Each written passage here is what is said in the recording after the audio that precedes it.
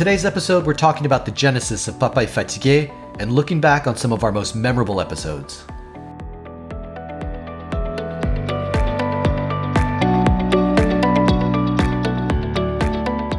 Hey everyone, welcome to the Papa est Fatigué podcast, the podcast for dads by dads.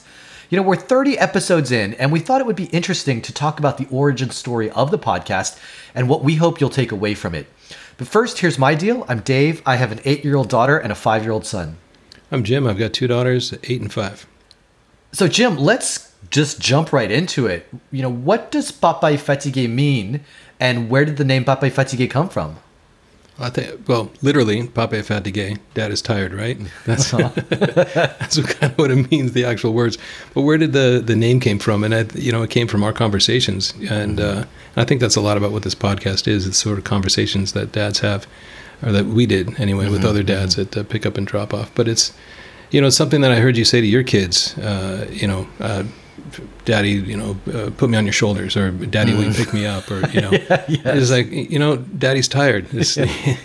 And it kind of stuck with me because it just seemed like a very matter of fact statement that captured the sentiment of I'm like, we're here, we're doing the best we can, I'm tired. Mm-hmm. It's not that I don't love you, right? Right. I just can't do it right now. And, the sentiment is just kind of the acknowledgement that parenting is not easy. And particularly my experience, and I think that's a lot of experience for a lot of parents, is that it's exhausting. And, we did that episode about the sleep deprivation and how long it lasts for parents. So I'm not imagining it. Being a parent is a lot about just being tired all the time. Mm-hmm. Yeah, agreed. And so how did the business side of it come about? That's an interesting sort of turn of events. So as far as the business, we were working on a related project. We were having a hard time finding a logo or finding something that we could use to capture the product. And, it's something that was related. And I think probably from our conversations, there was one morning I woke up and I just had this image in my head of the words and the battery with the low charge. Mm-hmm. And I thought it was funny. So I made a couple of shirts just for my own fun. I'd wear them around. And I got a lot of other comments. And then in working on this project, we were all dads of young kids, and the other guys kind of connected with the shirt, and we thought it was pretty funny. And it just became, we had a lot of conversations with those dads, and you were included on several of those. And just the idea of having this sort of forum or dads talking about what it is with their young kids and how it is to be with their young kids, it seemed to kind of capture that mood, I guess, that parents kind of sharing their experiences together. And it's now, you've been a big driver of this with the podcast, and it's become a way for us to have a conversation in a more public way. Mm-hmm. So that's a nice transition. What should somebody expect to take away from this podcast? I think the big picture, the big takeaway is that there is a community of dads, and I think you and I connected on doing the pickup and drop off. Mm-hmm. I can think of 6 other dads that maybe we would see pretty frequently, and part of it is that parenting, dads are much more involved in parenting now than they were 2 generations ago or even 1 generation ago, and it's still kind of new. And it's nice to have these conversations and try to figure out that we're all doing the best we can. We're all trying as hard as we can, and realizing and having it reaffirmed that this is a labor of love, and it is a labor, and it is one of the most joyful things that I've done in my life. But it takes some intention and intention, in that there's a lot of things that feel, or that I thought would feel intuitive as a parent, and there are a lot of things that aren't. And being able to talk that out with other people is really helpful. The one that came to mind was strawberries. Mm-hmm. Like, you're not supposed to give your new baby strawberries or honey. Like honey, yeah. I would have never thought that I could kill my kid by accidentally giving him strawberries. Like, that's like mind blowing. Mm-hmm. And I know that's an extreme example, but there's a lot of things that obviously are not intuitive. That's not something I would have even thought of. Wouldn't have been on my radar. So I feel like, in some ways, it's easy to be on sort of autopilot, and I find myself in times like that, or weeks or so, where I feel like I'm reacting to new experiences, and I'm reacting to being a parent rather than trying to get ahead of it and trying to prepare or anticipate new things that are going to be coming up with my daughter. So I think that the conversations that dads have are important, and I think that's what I'd like people to take away. On my end, I kind of think of the podcast as a place for, like you, community, and for other fathers or parents to be able to connect with the highs and lows of parenting.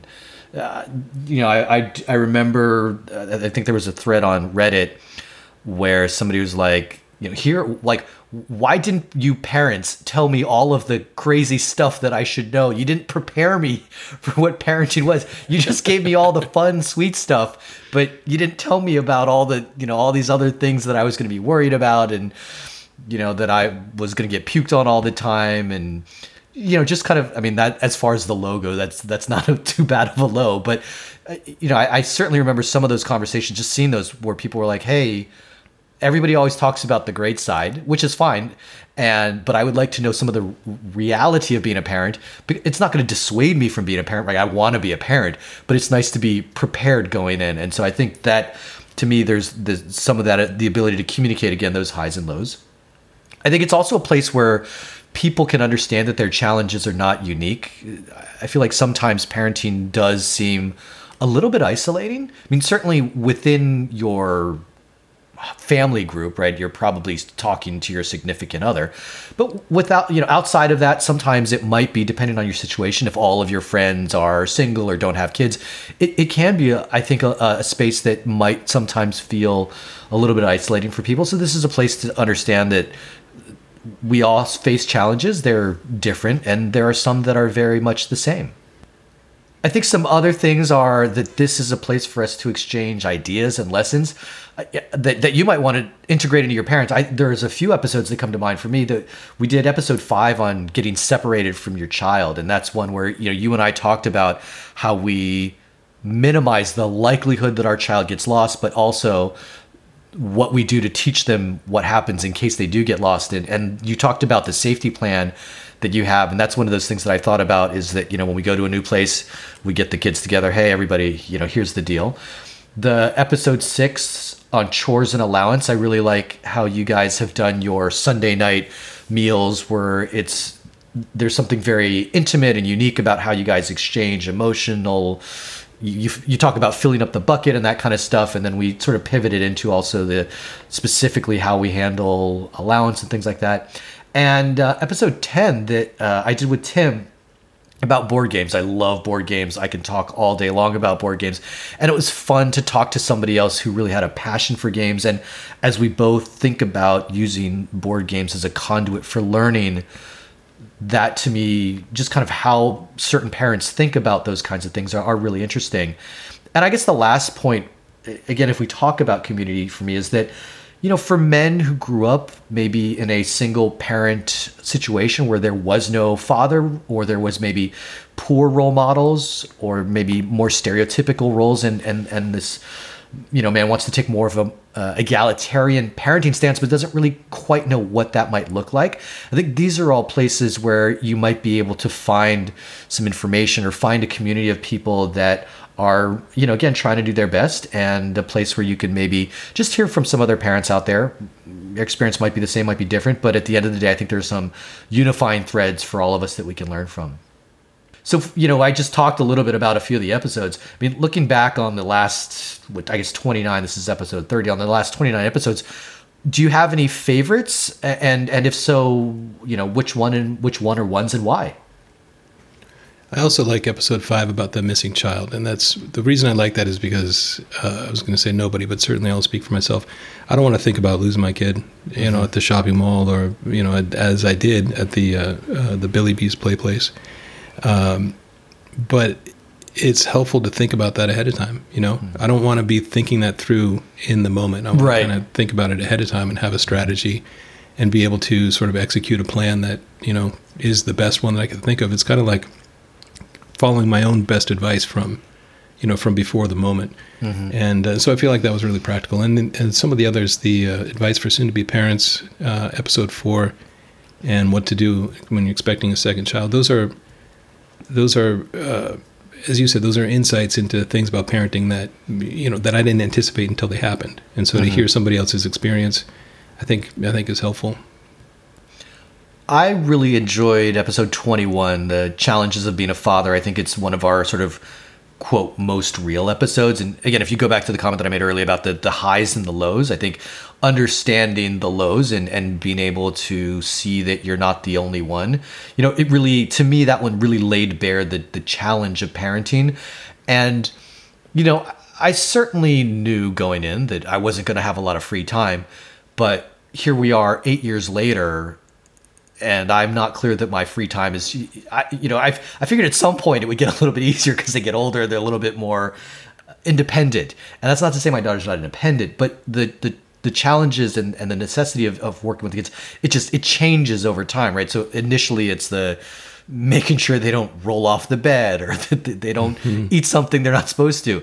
And then it's, they're climbing the furniture, and now it's they're running around outside and wandering off. And then, you get into second and third grade. And it's just, there's always sort of a different set of challenges. And so that piece about really not being able to find time to me was really important. And I do think that a lot of times we sort of just gloss over the parenting challenges, certainly when you're pregnant and when the baby's first born, there's just, I feel like there's just not enough talked about. And again, it's not to dissuade anybody and say parenting's not, it's terrible, because otherwise no one would have two kids, right? We clearly all, well, most of us went in wide-eyed and knowing exactly what was going to happen the second time around, and we decided to have a second one knowing full well that, what the challenges were. So it's not to say, hey, I made a mistake, so I never should have had that first kid. But it really is just to acknowledge that. The other episode that I like, and I sort of touched on it with episode 10, and I'll lump in episode 26, media recommendations, sort of just the recommendations about books and apps and games and board games. All of those things I'm passionate about, and I love using all of those tools, books especially, again, as conduits for learning and for having conversations that might be difficult, and using a book as a way to introduce that and say, what did you think? Was that person right? Was that person wrong? How would you do it differently? All of those things, I really find that it's a way to, we always talk about teaching moments, but teaching moments, you have to wait until the moment happens. Here, I think what I'm trying to do is use the books and the games and those kinds of things to get in front of those and to have those conversations and to be proactive about those conversations. So those two episodes, I think in particular, the media recommendations and the board games, I really, really like those. So what do you think you might have learned by doing this podcast? Yeah, to answer this question, what have I learned from doing the podcast? There's two answers. One is, what have I learned from the podcast? And then what have I learned from doing the podcast?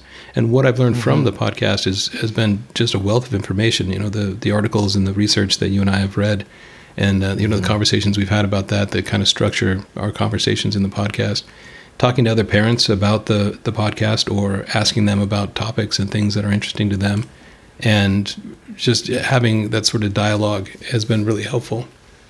From doing the podcast, it really is just, I guess we've got 30 episodes that are basically a chronicle of our meditating and thinking about, parenthood. And the thing that kind of stands out for me is that I think that there's a set of principles or guidelines, some fundamentals that if I can keep in mind, I'm probably going to get through most parenting challenges without making lasting damage to my kid. That's like...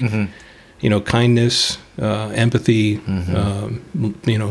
love, and how you express love with kindness and empathy and compassion, and trying to understand things from my kid's perspective. Just a sort of, and I may not come up with the right answer, but I think it's going to be a pretty good one. But in reading this stuff for the podcast and the conversations we've had, as I mentioned earlier, a lot of this stuff is just not intuitive. I feel like those principles and those fundamentals will get me pretty far, but there are some very basic and real strategies that can help to solve things, or at least improve situations with your kids. So, there are strategies that I'm going to need for situations that I can't yet imagine. Maybe some that I can. You and I have joked about teaching our girls how to drive cars. That's coming up. Yeah, soon. I'm surprised at how much I think about that, and Given we were just talking about that at dinner today, actually. Yeah, I'll teach her to. I'll let her sit on my lap and I'll walk her through how to start the car, and it just kind of that's going to be a. it's going to. What happens after you start the car is the next part. Yeah, that's the terrifying part. Yeah. Anyhow, so there are some things that I'm going to need some strategies about, and maybe some situations that I can't even imagine. But being able to have that foundation and trust that that's going to get me through most situations, and then knowing that there are other resources and other ways to approach those situations that's going to come up with a good result. From my end, I think that the last few episodes has kind of become a little bit clearer. I've sort of seen this thread to me in terms of what we talked about is the importance of proactive or intentional parenting. And you actually touched on it a little bit earlier here, where again with that episode 5 of the how to handle if you get separated from your child. And as you point out, right, I'd rather have thought through my response before it happens. And I think this is what I've gotten through this podcast, right, is the importance of that intentional parenting, of trying to think a few steps ahead before the problem happens, right? It's the same kind of things that we hope to do in our business lives, right? Like to be proactive versus reactive. And to me, some of that is the kind of parenting that we do, is trying to figure out what might become an issue and having thought through how we would handle that if the, heaven forbid, the worst came up or something to that effect. The other thing that I feel like I've kind of really teased out is it just, I guess, maybe reinforces the importance of talking to other parents. And it doesn't always need to be these, super deep conversations, but just as you talk about your kids, things do come up. And the diversity of experiences and styles is so interesting, and it allows you to kind of figure out what might work for you or just how other parents do things. There's one parent in particular, and we have a very different style, and I really always enjoy talking to her because our parenting styles are very, very different. And we were out, the kids must have been, I think it was the end of pre-K 4, and we went to a playground together, and I think there was something about one of the kids was trying to eat a flower or something like that. And I was like, just telling my daughter, I'm like, remember, don't eat the flowers. And that was right. That was the end of it. I said, don't eat the flower. But she said to her son, why don't we eat the flowers? Which to me was very different, right? So it wasn't just don't do this because mine was effectively don't do this because I said so, right? Mm-hmm. By just saying don't eat the flower, period, end of discussion. Hers was an inquisitive, trying to teach him through that process. Why is this maybe not the smartest idea in the world to just randomly eat stuff on the side of the road? And so I just thought that it was an interesting way of parenting. And that was really kind of the first time I just saw this sort of, it's not that, I guess we're not on diametrically opposed, opposite sides of the parenting spectrum, but again, just sort of a different way of thinking about things. And I often think about that interaction that we had. And again, that was many, many years ago at this point, but it is something that I was like, yeah, why didn't I ask my daughter, hey, or to have a conversation about it as opposed to saying, this is the way it is. And I do try and go back to that when I can. It doesn't always happen, but at least it exposed me to a different way of doing things. And I think one that was maybe more patient and also allowed for the child to have a little bit more independence in the conversation, right? To express their feelings and to think it through versus what I was doing. So I think this podcast, again, it's just another way of exposing people to different ideas or different ways of thinking. So the last question I have is, we do have a dedicated podcast, episode 21, and I've sort of referenced this a few times. And so if you haven't listened to it, please do listen to it. But what is your greatest challenge with being a father? So today I was thinking about this in a sort of a big picture way and in a more specific way, because I was having some problems with my daughters. The biggest challenge I'm having these days is getting them to listen to me without ignoring me. And how can that's becoming the challenge. Maybe it's just their ages now. But for me as a father, I think my biggest challenge is staying present. And for me, that I'm an introvert. There's a lot of things about my personality and my circumstances that make this maybe my challenge more than others. but having to be, enough self-care, get enough rest, make sure I'm taking care of myself so that I can show up and be present for my daughters. And it takes a lot of energy for me to pay attention to the nonverbal cues and remember context and think about where they're coming from their situation. That's, for me, it takes a lot of energy. It takes a lot of effort to do. And so that's my greatest challenge. And again, I feel like these sort of basic fundamentals or principles, like if I can stick with that, then chances are I'm not going to really jack up a situation, but it takes effort for me to be in a place where I'm able to see and really react to those things in a way that I want to. Mm-hmm. I mean, for me, obviously, I've mentioned it a couple times here that the challenge for me is finding the free time. And it's only recently that I've also realized that part of the challenge, and again, if you think about those stages, right, from the sort of interactions that you're having with the child as they grow and how those differ over time and sort of where your time goes, to me, the stage that I'm at now with an 8-year-old is she's very inquisitive. And what that means is she's constantly asking questions about what I'm doing. And certainly when she's at home and I'm trying to work, it's very difficult, or she wants to build something, or she needs help with this thing or that thing. And I'm either trying to work, or maybe I'm on a conference call and she can see that there are other people on the call, but that doesn't seem to dissuade her from asking me to do anything. And so there's just sort of, my kids are still in that phase of what is going on with them is the most important thing that could be possibly happening at this point in time, regardless of what it is. So, I could tell her, hey, I'm going to be working, and they're mostly pretty good if I say I'm working, but there will be times when I'm just trying to get some stuff done and it's, whatever, I'm hungry or I need to go to the bathroom or something. I'm like, you're 8, or, well, she doesn't do that, but I'm like, you're 5 for the boy. You can go to the bathroom on your own. Like, you don't need to inform me about this, just go. But there is sort of that constant either check-in or need for something or question, and it's never ending. And so just to find some quiet time has been a bit of a challenge for me. And that's sort of the basis of the self-care, is that if I just can't get that time to relax and to refresh, then I'm a little bit more on edge than I normally would. And that's where I do try and kind of keep a beat on my patience level. I think when the kids were young, I was really pretty patient, especially even actually when they were crying, because whatever, there's nothing they can do about that. But as they've gotten older, I don't want to say my patience level has sort of changed. And so I try and keep tabs on that. And I will, for instance, take a breather if I need it. So if I recognize that I'm getting frustrated or whatever, I will just walk away from the situation, take 5 or 10 minutes to myself, and then come back, and I've calmed down and everything's fine. So I never have to kind of hit the red line. They never see that. I just kind of excuse myself and come back and everything is okay. But that to me is the biggest challenge. And I don't know how much longer that's going to last. I think it will probably last for a while. Certainly as my youngest is still 5, we probably have another, 3 years of this to go. And so it's just sort of managing the free time and managing